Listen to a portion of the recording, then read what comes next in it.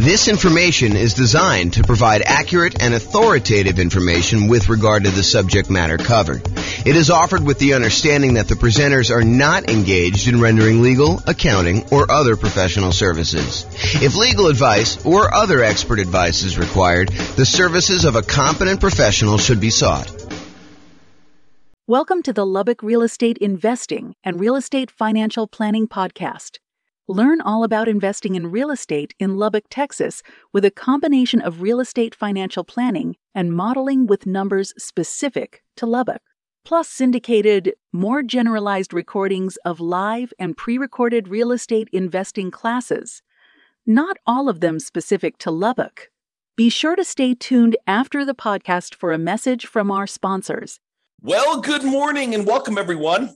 I am your host, James Orr, and this is another very short, I anticipate, episode of the kind of podcast series we've been doing for buying a property in the next 90 days when prices are high, interest rates are high, and rents are up, but not quite enough to counteract the higher prices and higher interest rates. And today's class is on something that we've mentioned quite a bit.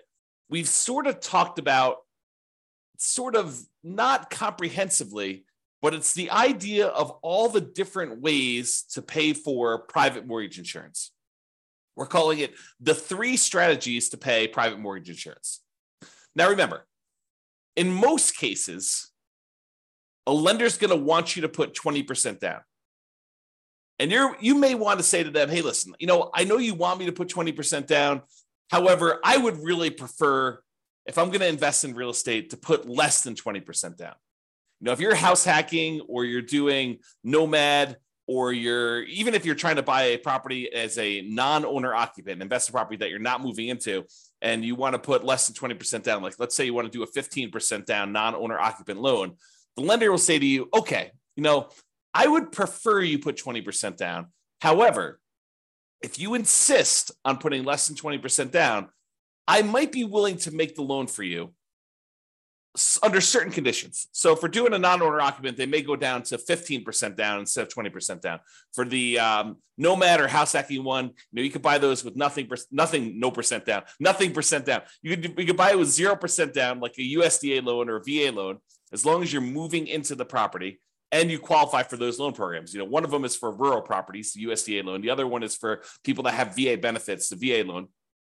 But you could also buy with 3.5% down, the FHA loan. And that's one of the easier loans to qualify for from a credit score perspective.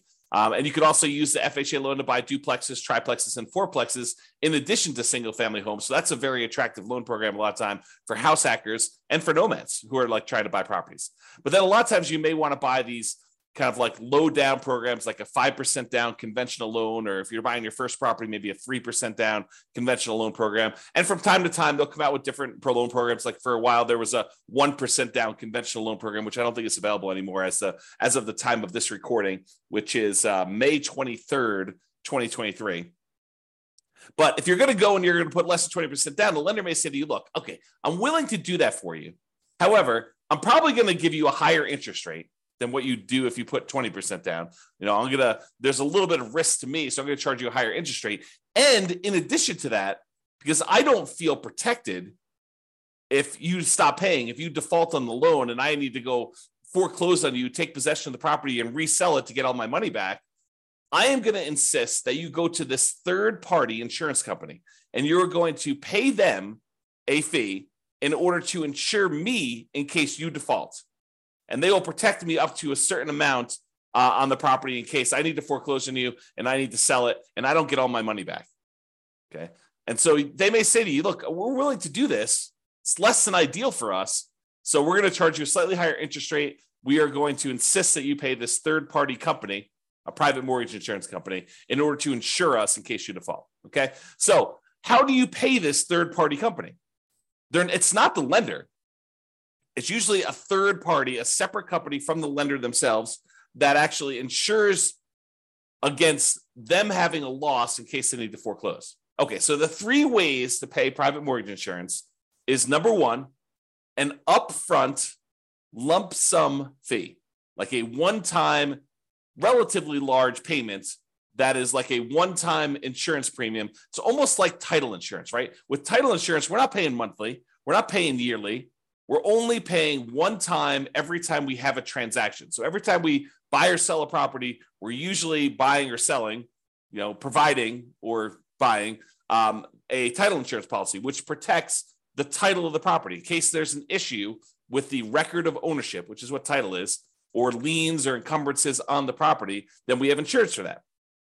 Well, similarly, with PMI, you could choose to make a one-time upfront lump sum payment and get coverage for the PMI payment, PMI service, like the private mortgage insurance, okay? Or number two, we could increase the interest rate from the lender and have the lender give us a credit, which is then used to pay for the private mortgage insurance, right? You understand when you go to get a loan, the lender will say to you, look, if you don't want to pay any fees, the rate is this, whatever it is, 7%, let's say. However, if you want to, you could pay us extra money. You almost think of it as like paying interest in advance, but you could pay us a lump sum of money. You could pay us, $5,000, and we will lower the interest rate from 7% to 6.875. So you could buy down your interest rate. Or the lender says, look, if you don't pay anything, if you don't want to pay any, points in order to change the rate is 7%. But if you want to, if you voluntarily take a higher interest rate, we will actually give you some money. We'll give you a credit that you can use to cover some of your closing costs. And so the lender says, look, if you voluntarily take 7.125, we will pay you $4,000. So it works in both directions. Now, you can't do this and say, okay, I'll take 17%, you give me $120,000. Doesn't work to that extreme. There's limits as to how high you can go in both directions. You can't buy it down to zero, okay? So you can buy this thing down a little bit. You can pay, a little bit of money. You can buy it down, in some cases, half point. You might be able to get a credit for a little bit. There are limitations usually on a loan as to how much you can do there. So you can choose to voluntarily tell the lender, look, I don't want 7%. If you give me 7.25 or 7.375, then you could pay the private mortgage insurance from the credit you're giving me. And so it's sort of like a, in quotes, lender paid private mortgage insurance because the lender is paying it for you and they're baking it into the rate. They're baking it into the mortgage interest rate, right? You're voluntarily taking a higher interest rate in exchange for not having to pay PMI. Another way of thinking about it. Okay. Or the third way is you could pay a monthly private mortgage insurance premium to the private mortgage insurance company via your escrow, and that could cover you for your insurance. Now, and sometimes there are combinations of these. You may have an upfront premium and a monthly premium. For example, with FHA loans, there's an upfront mortgage insurance premium and a monthly mortgage insurance premium. Okay. Now let's look at each one of these to kind of go through a little detail. And we're going to talk about the pros and cons of each because there are some significant advantages to doing one way or another. And depending on what you're trying to accomplish and what your plans are with the property, you may want to do one versus another. Okay. So let's talk about that upfront lump sum PMI fee where you just pay one big chunk all at once, one time when you acquire the property. So you pay that one time upfront lump sum payment for private mortgage insurance instead of paying it monthly. So what are some of the benefits of doing it that way? Well, number one is you don't have to worry about the loan to value of the property and when private mortgage insurance drops off. So with the other payments, the other types of private mortgage insurance options, like the monthly one, in some cases, FHA being an exception, where FHA, depending on how much you put down, doesn't go away ever. But with conventional financing, when you decide to pay a monthly private mortgage insurance payment, after a certain point, when the property value gets to the point where your loan balance is less than 80% of the value of the property, when you get to an 80% loan to value, in other words, then you can request to have that private mortgage insurance removed and you no longer have to pay the monthly fee. Well, if you choose to do the upfront lump sum payment, you don't have to worry about all that. Well, is my property value high enough? Is my loan paid down enough? Am I really at 80% loan to value? You don't have to worry about any of that stuff. And in a lot of cases, when you go to do the monthly one and you think you're getting close to that 80% loan to value, sometimes they'll say, okay, you're relatively close. Why don't you pay for an appraisal? $800, $600, $1,000, depending on when you get it, who's doing it, all that other stuff. But it might cost you, I don't know, somewhere between $500 and $1,000 probably, in order to have an appraisal done to prove to the lender that you are at that 80% loan to value to request to have that monthly PMI removed. Well, if you do the upfront lump sum PMI payment, you don't have to worry about the appraisal. So you can almost subtract off whatever it is, $500 to $1,000 off the cost of the PMI payment, because you'd probably have to pay that in order to have it removed if you're thinking about doing it aggressively. Now, if you just wait until, based on your original purchase price and the loan paying down to 80% loan to value, they probably will not require an appraisal at that point, because it's conservatively likely that you're at 80% loan to value then, and you might not have to pay for an appraisal at all. Okay, but talk to your lender to get the details of your specific loan and your situation and what they're going to require. Okay.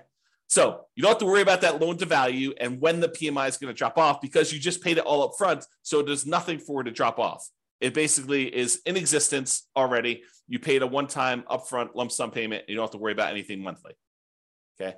Now, when you pay a, whatever it is, lump sum upfront payment for your PMI, you don't have that increased monthly expense. You don't have a monthly PMI payment. So your cash flow is improved. You've reduced the expenses that you have on buying the property. And so your cash flow looks better, because cash flow is really all the income on the property minus all the expenses. And if you have a monthly PMI expense, then you no longer have that if you decide to pay an upfront lump sum PMI payment instead of the monthly. So if we know how much we're saving each month by not having to make a monthly PMI payment, and we know approximately how long that will last for, if we estimate, property values are going up around this, and that's a reasonable number to expect into the future, and my loan is paying down this amount in the first year and this amount in the second year, and we can look at in the future and figure out when we would get to that 80% loan to value. And you can look at that on the world's greatest real estate deal analysis spreadsheet. You can look up what the estimated loan to value is at the end of any given year on there, and you can see when about it will drop off to about 80% based on your kind of assumptions you put into the spreadsheet. So you can go look at that. And so you could say, okay, well, by paying this upfront lump sum PMI payment, wow, it's a tongue twister, versus doing it monthly, you could say, look, okay, I basically am saving myself $200 a month by not having to make this PMI payment for this amount of time. So I could look at what the overall return was, not having to make those payments on the amount that I had to invest. And you could calculate a return on investment for that. Now it's estimated, right? Because we really don't know until the future actually happens when the PMI, if you were paying it monthly, would drop off. It's possible property values go up a lot faster than we estimated, and it could come off sooner. It's possible that property values do not go up, that they go down, and that we have that PMI on there longer than we expected. So we're really doing an estimated calculation as to whether or not we should do this upfront lump sum payment and what the return is going to be on that by how long we might possibly have the monthly one. Okay. And it might be, when you're thinking about this, you calculate your return on investment for doing the upfront lump sum one, and based on not having to make those monthly payments, it might be better from a return on investment or cash flow perspective by taking the same money and instead using it for additional down payments and or buying down your interest rate. So when you look at these calculations, you say, okay, look, I've got an extra $10,000 sitting on the sideline, right? I've got all the down payment I need to do the deal. I've got my negative cash flow set aside. I got my reserves set aside. I'm all ready to go. However, I've got this extra 10K.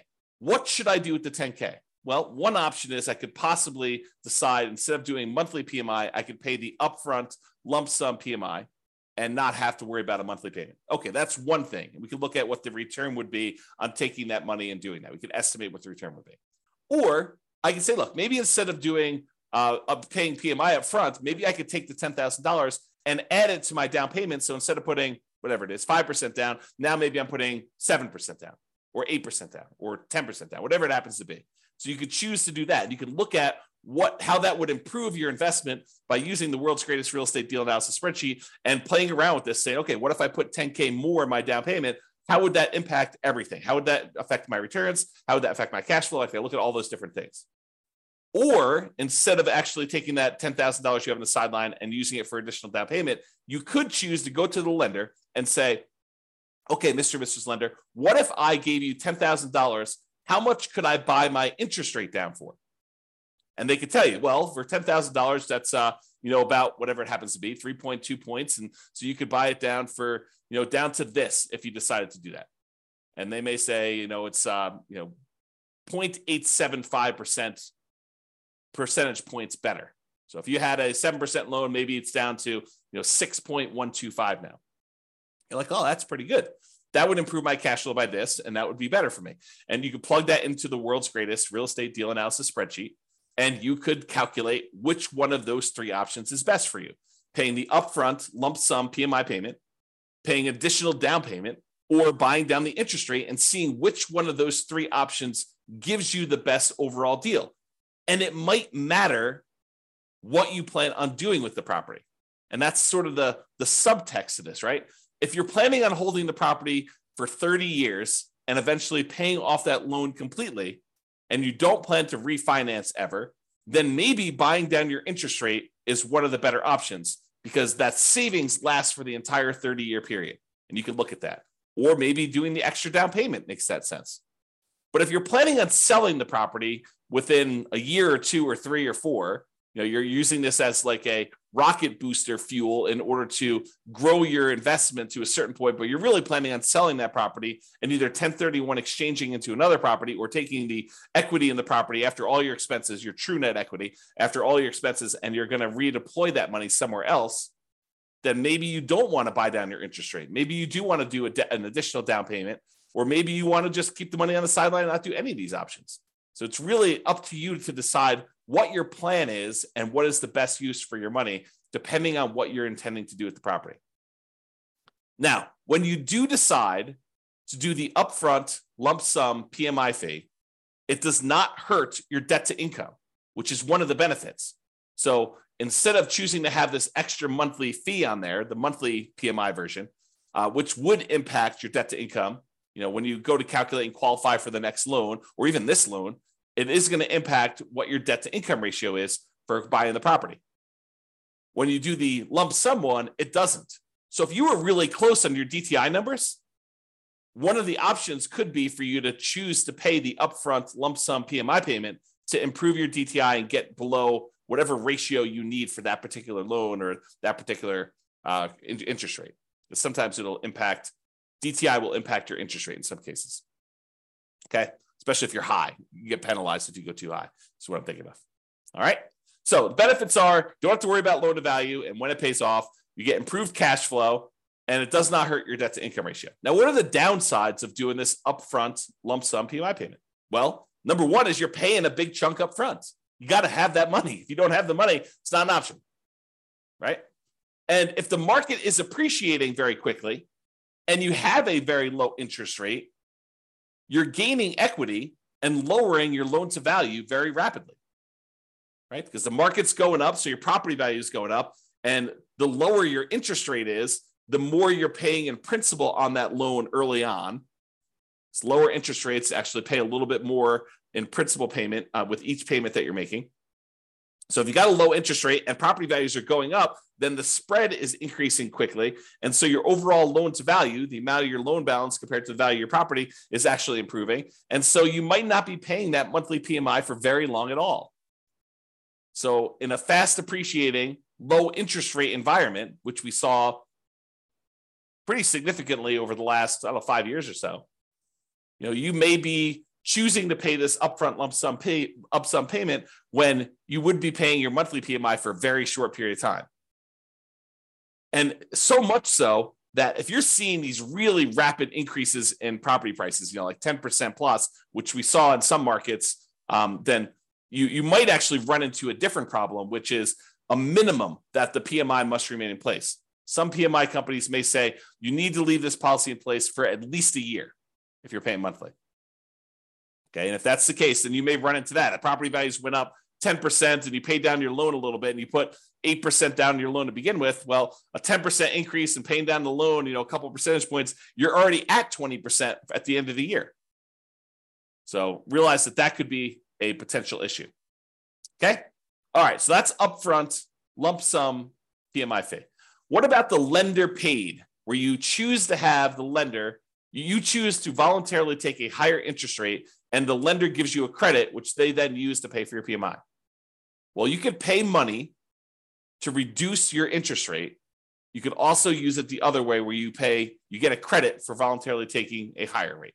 Okay. Now, the benefits of doing this is this might actually be slightly lower monthly amount than if you actually had the PMI payment. When you get both payments, they may say, look, your total payment, principal, interest, taxes, PMI, everything rolled into one is $2,000 a month if you decide to pay the PMI. However, if you decide to increase your interest rate, maybe your payment is $1,975. So it's $25 a month cheaper, as just an example, if you decide to take the higher interest rate. Sometimes it goes that way. Sometimes it goes the other way, where actually raising the interest rate is a little bit higher. You got to actually price them both out and look at them to see which one is which. But what's different about voluntarily taking the higher interest rate versus having just the PMI payment be higher? Like, let's say, taking the higher interest rate is $25 a month cheaper. Well, the difference is that this new payment, the new higher interest rate payment, lasts for 30 years. However, the PMI payment only lasts for whatever it is, 3, 4, 5, 6, 7, 8 years before you actually get to 80% loan to value. And that PMI would then drop off with conventional financing. So even though it's $25 cheaper, once the PMI drops off after 3, 4, 5 years, once you get 80% loan to value, then actually it may reverse, and that may then become more expensive than if you had it the other way.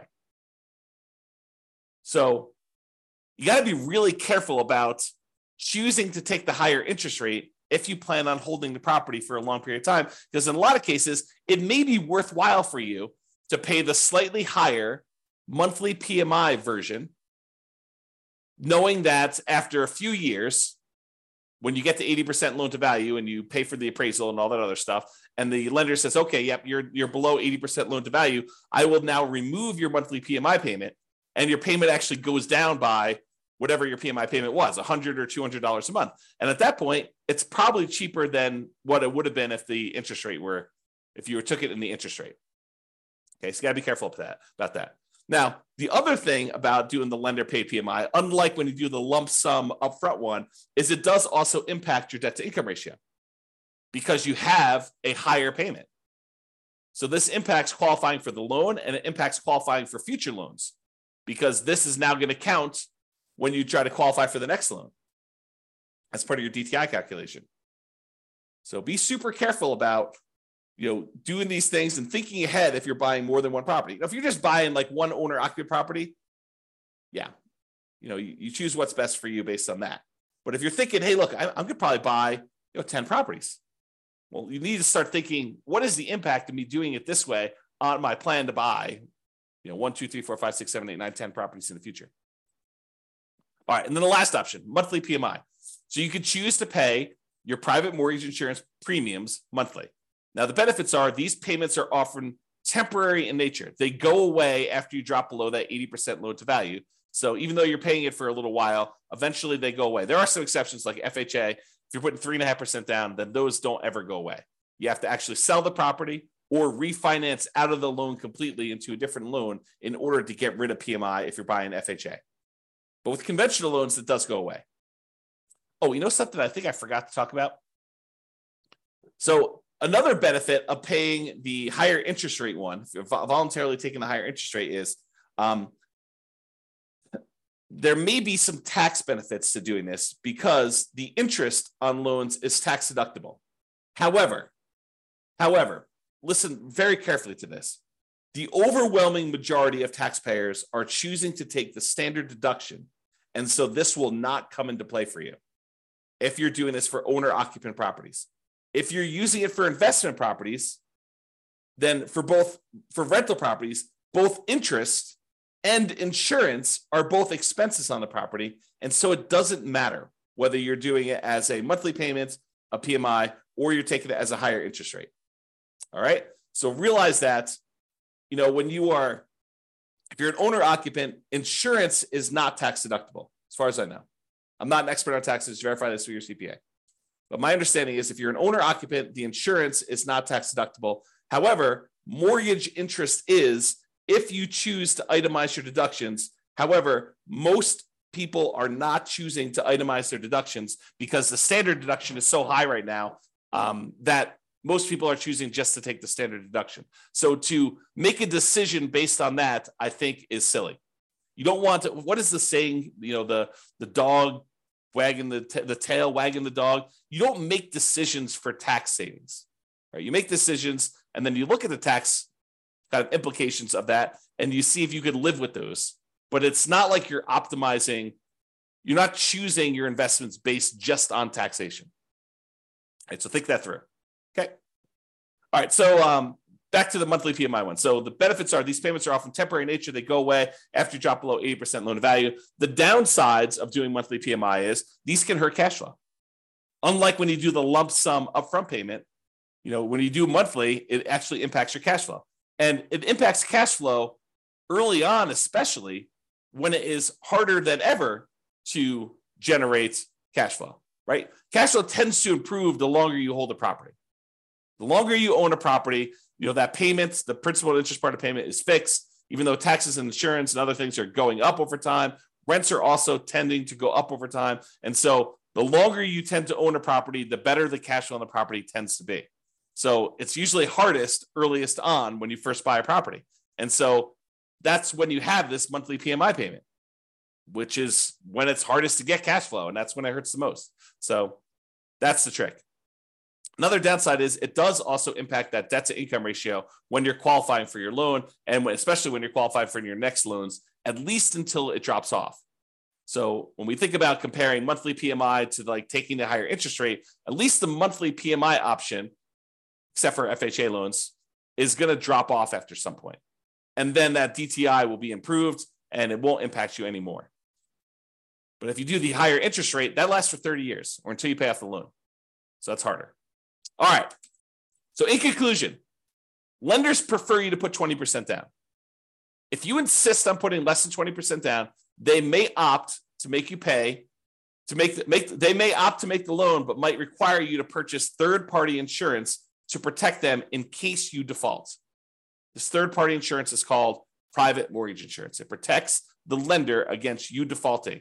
You pay for it to protect the lender because they would rather you put 20% down. You are insisting on putting less than 20% down. They're saying, okay, you twisted my arm. I will make you the loan. However, you need to actually protect me in case you default. Now, when you get your loan, you can often choose which way you prefer to address putting less than 20% down and paying PMI. You could do this upfront lump sum payments. You could choose to voluntarily take a higher interest rate to get a credit, to have the lender pay for PMI, or you could choose to pay the PMI payments monthly. And each has its own pros and cons, which we've discussed. And really, it depends on what you plan on doing with the property as to which you should do. And a good lender, and to a lesser degree, less likely, a good real estate agent should be able to talk to you about pros and cons and how this might work for you. Okay? And which choice you should make based on your plan. All right, so that's all I got for you. Hopefully you enjoyed this class. Now you've got a full understanding of the three different options for paying PMI and how this all works. Have a great day, everybody. Bye-bye for now. With home prices up, mortgage interest rates up, and rents up, but not quite enough to counteract the higher prices and interest rates, cash flow on rental properties in Lubbock is harder than ever. Book a call with the Real Estate Financial Planner to apply our proprietary 88 strategies to improve cash flow on your rentals. See the show notes for a link to schedule your call and improve your cash flow today. If you're a real estate agent, lender, or professional in Lubbock that wants to help our real estate investor listeners, consider reaching out to learn about collaboration opportunities with this podcast. We'd love to add more value to our listeners by having you assist our investors buy, sell, and finance their real estate investments. See the show notes to schedule a call to discuss collaboration opportunities.